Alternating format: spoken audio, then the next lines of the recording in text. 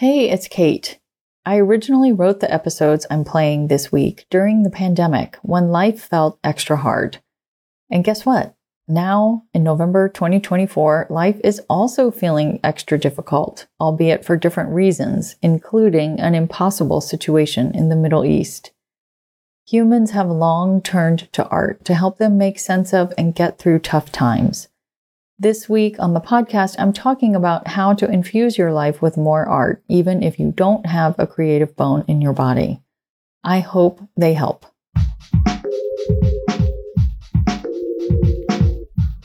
What if you could become a better person, not by working harder, but by taking one small step a day?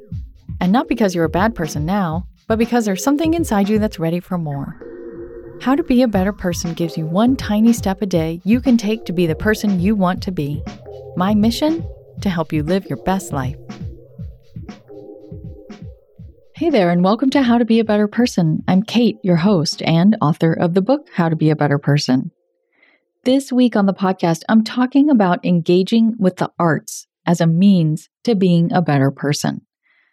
I've covered creativity before on the podcast, or making art, whether that art is painting or writing or knitting or cooking.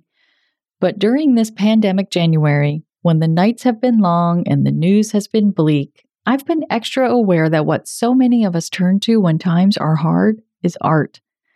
Whether that's shows or movies, books, music, actual artwork, or another form of creative expression, art is what helps us get through.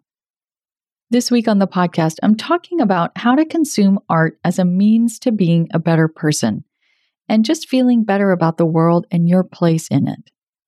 And today's big idea is all about why art matters and what it has to do with cultivating decency.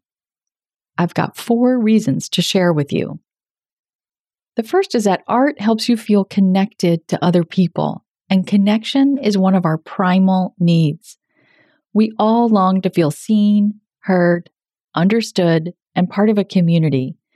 And engaging with art creates a space for us to do all of those things. When we read or watch a story about a character who maybe is completely different than we are, in terms of gender, class, nationality, personality, what have you, but they do or say or feel something we can identify with, it's a reminder that we are all humans and that we are more alike than we are different. When we hear a song lyric that reminds us of something we've lived or felt, it makes us feel less alone. In this way, engaging with art can be like a hug for your psyche.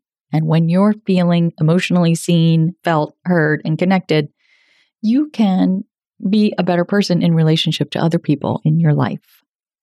Art can also help you see life through someone else's perspective and get your eyes open to what life is like for people who aren't anything like you. It's like an empathy vitamin. You feel for the mother who is searching for her lost child, or the man who got wrongly accused and sent to prison, or the person from the 18th century whose face is gazing out at you through a portrait. And that's going to help open your heart to people you might not otherwise think much about. It's like the Grinch. It can help your heart grow 2 sizes. And now that I think about it, it was the Who's singing that really got the Grinch in the end, wasn't it? See, that's the power of art. I've got 2 more reasons for you right after this quick break. Welcome back. One of the main reasons I turn to movies or music or books or paintings is that it helps you feel in general, the way a line from a song can make you cry, or a character in a book can remind you of someone you miss, or a painting can make you feel soothed or challenged. Getting those feels from art helps you acknowledge the emotions you might otherwise want to avoid, and it helps you do it in a way that's low stakes, so that when you interact with people who might trigger those feelings, you're already well versed. It's like taking your emotions out for a nice stroll. You feel healthier afterward.